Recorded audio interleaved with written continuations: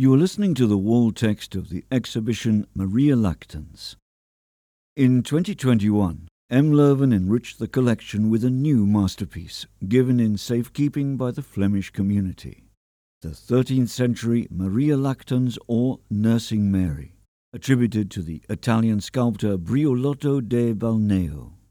This artist was active in Verona around the year 1200, where his studio left its mark on the local architecture and sculpture.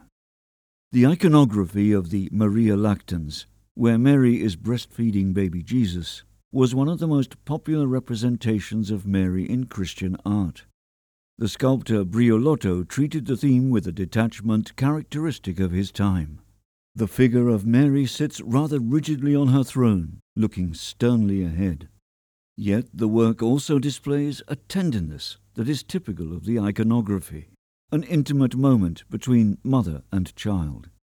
The Maria Lactans, therefore, wants above all to emphasize the humanity of Jesus and the humility of Mary. It is this intimacy that was played out by artists in the later Middle Ages. In the painting by Jos van Clever, some 300 years younger than Briolotto's work, Mary looks sweetly at her son. Jesus himself has fallen asleep out of pure satisfaction. In the course of the 16th century, however, the Church would become increasingly critical of these representations, which had perhaps become too intimate. Henceforth, the Virgin Mary was to be depicted in a moral manner, and certainly not with her breast bare. However, the theme of mother and child was too universal to disappear from art.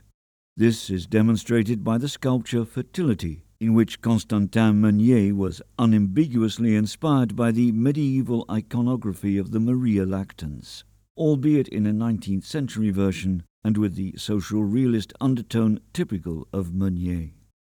Even today, the theme is more topical than ever. Just think of the discussions about public breastfeeding.